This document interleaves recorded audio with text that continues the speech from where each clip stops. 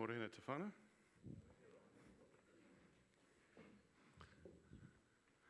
We're into week 2 of Advent. Today we're going to be sitting in the second chapter of the Gospel of Matthew. We're going to be unpacking a story which I think is quite, it's unusual that a gospel writer like Matthew would talk about, seeing as he's writing his gospel primarily to a Jewish audience. So it's an interesting thing that he has something to say about this, because I think it might have made, a few Jews a little uncomfortable with this story. We're going from chapter 2, from verse 1. It says this: After Jesus was born in Bethlehem in Judea, during the time of King Herod, Magi from the east came to Jerusalem and asked, "Where is the one who has been born King of the Jews? We saw his star when it rose and have come to worship him." Now, I imagine some of you are thinking, why would Jews be uncomfortable with that? Well, it's because of this, actually, one word. But not only that.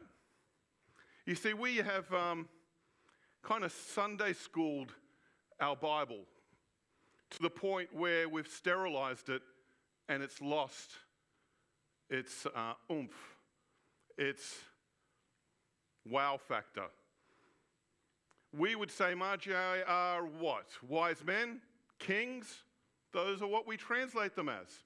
We even have a beautiful carol through We Three Kings. But the Greek word magos means sorcerers. Try teaching that in Sunday school. They are sorcerers from the east. Now, no matter what people want to say about the Persians, especially in particular one of them, Cyrus the Great, where he's kind of popped up recently in Christian circles, the Persians of the east, even the Babylonians, were seen as a heathen people that charted the stars to find, truth and future aspects of what's going on in life. They were shunned by the Jews. So the fact that these sorcerers coming from the east, and they don't really say where the east, but we would say towards Babylon, towards Persia, further afield the Medes. They come from the east, and they're the ones looking for someone that the Jews were waiting for. Imagine if 3 sorcerers came into town today and said, "We're waiting for Jesus. Where is he?" I think some of us will think, "Dude, something wrong with you." But it's fascinating how we Christians have taken the Bible and sterilized it, losing significant aspects of it, and rewritten it in such a way that it makes us happy. It makes us okay with it now. They weren't 3 kings, and there's nothing in there that says they're wise. And guess what? They looked at the stars and they figured it out. And they came. We Christians have a problem because appearance to us is so much of an issue. It's like me. If I dress like this, people will take me seriously. It's the truth. He looks good. He's got a jacket on. He must be smart. The moment I take my jacket off, and it's a tattooed, earring, bold guy that looks more like a bouncer. So we can't really take him seriously. Isn't it the truth, though? Because for us, appearances are everything. Fascinating, isn't it? Even our depictions of Jesus over the centuries have morphed from an Arab to a Norwegian, clear-cut, blonde, blue-eyed guy. It's fascinating. We've had this problem that's happened over the last couple of weeks. Well, it's over our pose, which are at the front of our office. And I shared with you this last week, but the week before, we had a woman come in. She was looking at the pose, and then she came in, opened the door, and asked us very politely, "Are you Christian?" And it was just Andy and I in the office. I said, yeah, we are. And then with this loud voice, those are false gods! False gods, I say! False! And before we could even respond to her, she slammed the door and walked off. And Andy were like, whoa, okay, well, that happens. This last week, an older gentleman walked into the office. He was very polite. He asked us about our office and the arrangement that we have about having desks, that you can come in and work on. Anyone who wants to come in and work in our office, you're more than welcome to come in. And so he was asking about, that's really, really good. And I could just bring my computer and, yep, you can come in. Just let us know and we'll make sure someone's around and so on and so forth. And it's all going well till then he stops and says, but you need to get rid of those if you want me here. and Lisa immediately looked to me and I stood up and I said, is there a problem? Yes, those are demonic. They need to be removed. And I said, I'm respectfully disagree with you, but I'm not going to argue with you. I'm not your pastor. Go talk to yours. Then a third time this week, another gentleman stopped in front of it, looked at it. Again, Andy and I were in the office, and Andy just was like, I was sitting away typing away, and Andy's like, Rob. And I looked up, and I could see this guy. And I was waiting for him to come in. He came towards the door, and I looked up at him, and I think the bouncer thing might have scared him. I don't know. But then he walked along the other part of the frontage there, and he gave us this death look. And Andy would, I don't know if he did it. He was like, should we do the sign of the cross or something? It was that bad. And it was just appalling.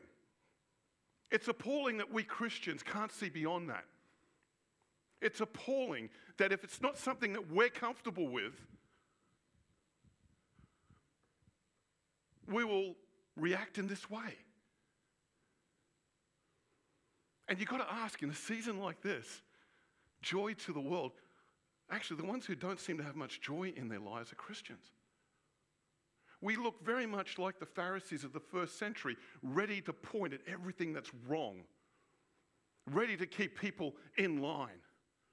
While amongst them is the Savior of the universe that's arrived, and they've missed it completely.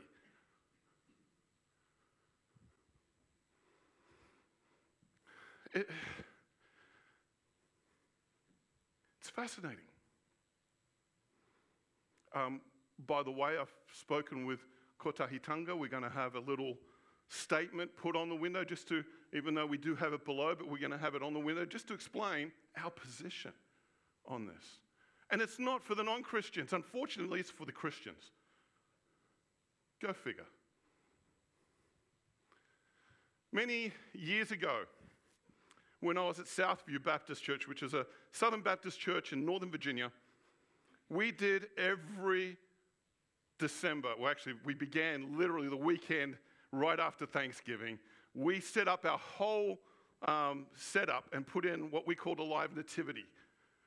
It was 2 weekends, it was full on. It involved digging these big post holes and putting up these big, you can see my little, well Jess was little then, but you could see how big these, and it was the narrative of the Christmas story, and it went right around our building, because on the corner of our building was this major intersection, and so people could see literally the story. We had animals, we had all sorts of things, angels, we had the whole thing set up, and it would go for about 3 hours, and in Northern Virginia in December it's cold at night, so you could see all the angels are all rugged up there. Yeah. We even had a camel. It was amazing. In America you can find anything, by the way. It's amazing. It was a great night. We would have thousands of people. Then they would come to the main, I didn't put the photo up there, of the nativity scene. And then from the nativity scene, they'd come into our auditorium, which came right off the nativity scene. We'd have our choir there singing carols, and they could sit there with eggnog or hot chocolate and listen and then move on if they wanted to. Thousands of people would come to it. It was amazing. It's one thing that I couldn't believe, because I'd just come from Australia. And us Aussies, when it comes to Christmas, it's like here. It's holiday time, man. But in America, it's like Christmas. It's building up from Thanksgiving all the way, and there's no holidays. They usually only get a week or so break. It's the middle of winter. You don't go anywhere. So the service is huge. By the time we get to Christmas here, I might have half of you in this service on Christmas Day. Because we're all gone on holidays. It's hot. We're out. But it was amazing there. But it reminded me, as I was thinking through the sermon, about how we act on things as Christians. It reminded me of a story I shared a few years ago, and I went back to check up on it again. And it was a story about the baby Jesus being stolen from nativity scenes. If you remember that, right? I shared that story with you. And I used some of the cuttings, the clippings from those stories that I read. And I went back and looked at it. Is it still happening post-COVID? Apparently it still is. People have this knack of stealing the baby Jesus from these nativity scenes. And here's some of the stories that are coming out of it. It's no longer the very expensive baby Jesus that we used to have. Amy Clark, who was with a local group called Keep Christ in Christmas, told the Recorder in Greenfield last week of the latest missing doll. It's a pretty little doll. It was stolen. And then going on, we need to let people know that a crime like this will not be tolerated, the church said on its website. Also, let us continue to pray for the conversion of sinners, especially those that did this act. 3 19-year-olds, get this, were arrested for stealing from the nativity scene from a Methodist church in Forest, Virginia. One was sentenced to a year in jail for the crime, while the other two spent 60 days in jail and did community service and gave the church $500 each. Oh my goodness. Like, why are you in jail? I stole baby Jesus. He's going to get a beating in jail, isn't he? The poor guy. I mean, it's amazing. Volunteers in town are dealing with the recurring thefts by buying cheaper stand-ins. One stolen last year cost about $3,000. You imagine me going to the finance team saying, I think we need a new baby Jesus. Yeah, cool. $3,000. Richard Corte would stab me. $3,000 for a baby Jesus. Oh my goodness. Going on. I love the title of this article from NBC. It says, GPS hidden cameras watch over baby Jesus. When baby Jesus disappeared last year from a nativity scene on the lawn of Wellington, Florida Community Center, village officials didn't follow a star to locate him. It went on to say, to help victims recover their infant saviors, a New York company earlier this month offered to install GPS tracking devices inside nativity figurines. That's where technology is keeping up with the evil that's out there. Oh my goodness. It's fascinating. But the question I want to challenge you is, what is worse? Stealing baby Jesus or just leaving him alone in the manger? What's worse? Again, I'm making light of it a little bit, but it's all about appearances. Christmas is more than just about appearances. And are we guilty, just as guilty as those who steal from Jesus, the baby? Are we just as guilty just leaving him alone in that manger?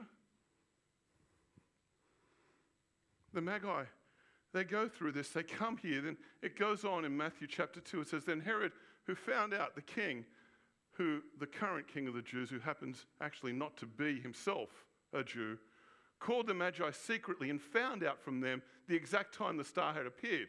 He sent them to Bethlehem and said, go and search carefully for the child. As soon as you find him, report to me so that I too may go and worship him.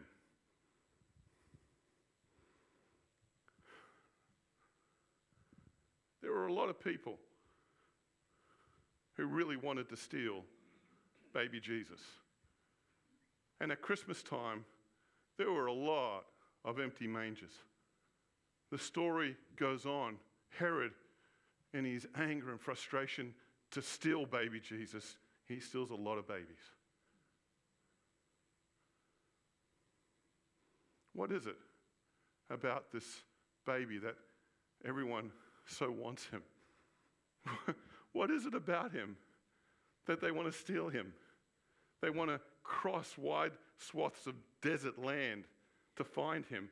that they want to get their armies after him. What is it about this baby that is so wanted? What is it? He'll have nothing to do with power, wealth, or politics, and yet he will have everything to do with servanthood, sacrifice, and suffering. He'll spend his time with the poor, the outcasts, the less, and all the while rebuking the religious, the elite, and those who have more. Why is he so wanted? He will want nothing from the world. He will practice what he preaches. And you know what? He will call people to a way of living that's way beyond themselves. And he'll even be willing to die for even those who are his tormentors, the ones who cast the stones at him, the accusations. He is willing to die for them, just like he is willing to die for you and me.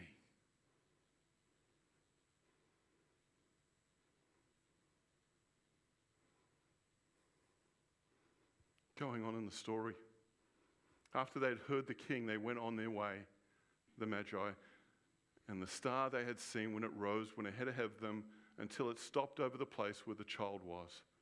And when they saw the star, they were overjoyed. They had no idea what it was that they were going to encounter. The only perception they had was that he was the king. Not of their people, not of the people from the east, but that he was the king of the Jews. And they came and they were overjoyed at a little baby in a manger. We want a Jesus who agrees with our worldview. We want a Jesus who we can mold rather than actually allowing him to mold us. We want a baby who we can admire rather than an active Jesus who cares deeply for the world he came to save. In Titus chapter 3, Paul talking to the guy he's been mentoring for so long, he says this: but when God, our kind and loving Savior God, stepped in, he saved us from everything, from all of that. It was all he's doing. We had nothing to do with it. He gave us a good bath. And when we came out of it, new people, washed inside and out by the Holy Spirit. Our Savior Jesus poured out new life so generously. God's gift has restored our relationship with him and given us back our lives. And you know what? There's more to come. An eternity of life. You can count on this. There's a reason why the sorcerers were overjoyed. Just reading that should bring joy to everyone in this room. Do you know, it doesn't matter what's going on out there. It doesn't matter what you're faced with today. There is more to life.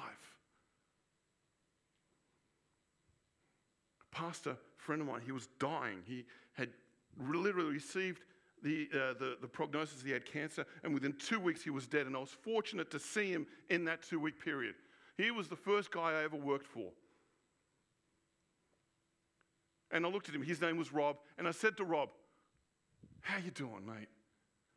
It was crushing. You know, he was about that high. But I don't know why, I always saw him much taller. But to see him so frail in bed, "Are you okay, Rob?" And he looked at me and he said, "If you had 10 seconds to glimpse heaven, how different would your life be today? You're sad, I get it. But if you knew where I was going, how sad would you really be?" If we truly believe that Jesus is the reason for the season, there is no other thing but joy. No other thing but joy. Jesus doesn't need to be protected, guarded, tracked, or defended. There's nowhere in the Bible where we're called to defend Jesus. He does a pretty good job of it himself.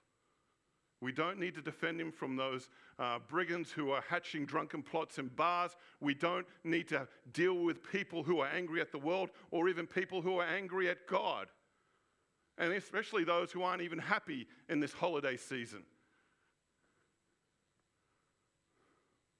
We don't jealously guard our Jesus. We give him away freely. You want the baby? Have it. We'll have another one ready for you tomorrow. Take him. He's free to give. Christ is a gift. Scott Losey says, he doesn't belong to us, and so you can't steal him from us. We give him away freely. Freely. At the end of it, on coming to the house, these are the Magi, the sorcerers. They come to the house, they see the child with his mother Mary, and they bow to him and worshipped him. And then they opened their treasures and presented him with gifts of gold, frankincense, and myrrh. And having been warned in a dream not to go back to Herod, they returned to their country by another route, filled with joy from this encounter of a baby. Yeah, maybe they were wise. Maybe it's right to call them wise, because they saw something that no one, hardly anyone, we'll talk a little bit about that next week, hardly anyone could see, and they were all waiting for him. Jesus himself says, as the Father has loved me, so I have loved you. Now remain in my love. If you keep my commands, you will remain in my love, just as I have kept my Father's commands and remain in his love. I have told you this so that my joy may be in you and that your joy may be complete. So that your joy may be complete. I'm going to actually I'm always commenting on somebody else's comments, right? I'm going to do my own.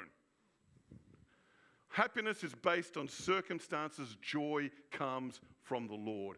We might not be happy one day and we might be happy the next day, but we're always joyous because when we're in the Lord, there can only be but joy. Does that make sense? Don't worry about those brazen images that you feel you need to point the finger at, or the way I'm dressed. Don't worry about what the world is doing. Focus on God. His Holy Spirit has the power to change anything, well beyond whatever power you think you might have. The joy that we have in this season is being reminded every year, no matter what happens during the year, Christmas always comes. Thank God. Remind us, Lord, of the joy, because by the time it gets to December, sometimes it's hard. But Christmas, the greatest gift we have of Jesus our Savior coming as a baby, freely giving his life up for us. As Bruce put it so well, I can't remember how he read it from the book, but that was amazing. So humanity can have eternity. Gosh, there's joy to the world. Man, and we know about it. The world doesn't. How can we not share that joy? Forget about these stupid things. Getting our eyes off the mission. Share the love that God has for people in this season. Share the joy that you have, even in amongst the rubbles of our lives. There is joy because there is so much more than this. We don't die for nothing. Jesus, our God, our Savior. Joy to the world. I ask the music team to come up.